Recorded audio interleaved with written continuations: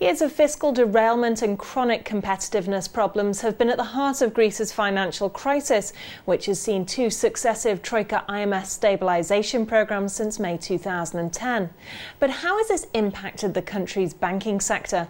Here to discuss is Dimos Archodidis of Eurobank. Well, Dimos, the face of the banking sector in Greece, it has been plagued with crisis. So what's the situation today? The situation today is a lot more stable than it was a few months ago. Greek banks have been recapitalized, all four systemic banks. The last one to be recapitalized was National Bank of Greece, which recapitalization exercise finished a few days ago. However, we went through a terrible 2015.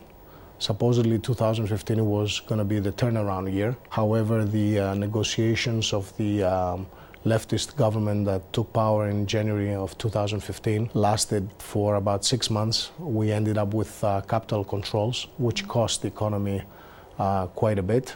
Also, we ended up with another round of stress tests by the European Central Bank, which led to capital needs that banks needed to raise. Fortunately, all four banks managed to raise the funds needed for their recapitalization. So hopefully the future will be much better with a banking system that is sound and totally recapitalized. Well, you mentioned stress tests, and they happened in October. So what were the key findings to come out of these? The stress tests actually started in August and finished sometime in October. The key findings were that there were still capital needs for some of the banks. However, the bank that I work for, Eurobank, ended up number one in terms of capital needs, meaning it had the least capital needs of all four banks. And we managed very easily to raise all the capital needed under the adverse scenario using private funds. So how resilient would you say the banking sector is moving forwards, and where does Eurobank fit into this? The banking system is definitely a lot more resilient. However, its resilience will be proven as we go through 2016 and 2017, hoping for an economy that will grow instead of being still in recession.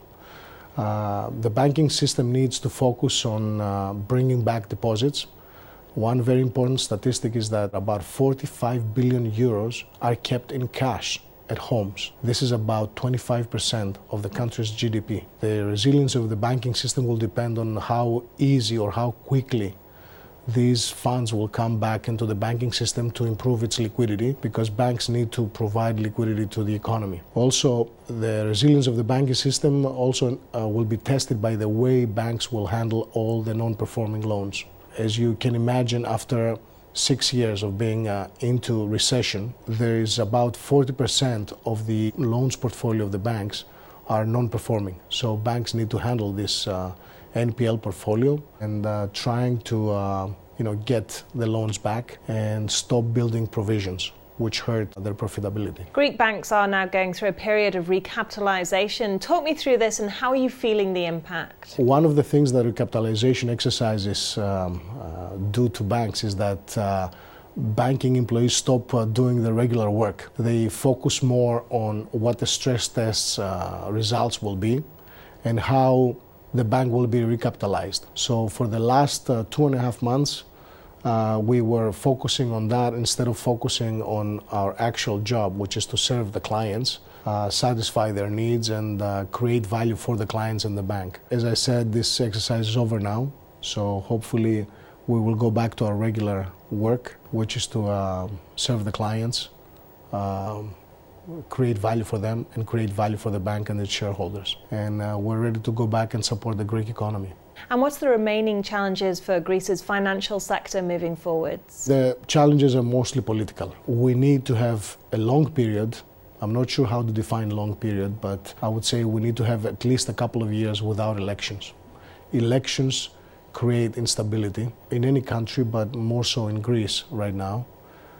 And we need the political system to move along with the restructuring of the Greek economy, apply all the necessary changes needed, reduce the bureaucracy, fight tax evasion, fight corruption, and give incentives for investments to come back to the country, either from Greek individuals, Greek entrepreneurs that hold assets abroad, hold capital abroad, and could bring it back to the country and make investments, or attract foreign direct investment, which has been at very low percentages relative to GDP if you look throughout the years, throughout the last 10 years. And finally, how do you see the country's economy developing? Any green shoots? There's a lot of potential for the Greek economy. Asset prices are very low. We are at a point where entry prices are very attractive for investors. Tourism is one sector that attracts a lot of attention from abroad. Also, fish farming, energy. There are sectors where an investor could come in, buy very cheap, make the necessary investments, and make money out of this. We're talking about internal rates of return, IRRs, of at least 15%. So there's a lot of potential for the Greek economy. Dimos, thank you. Thank you very much.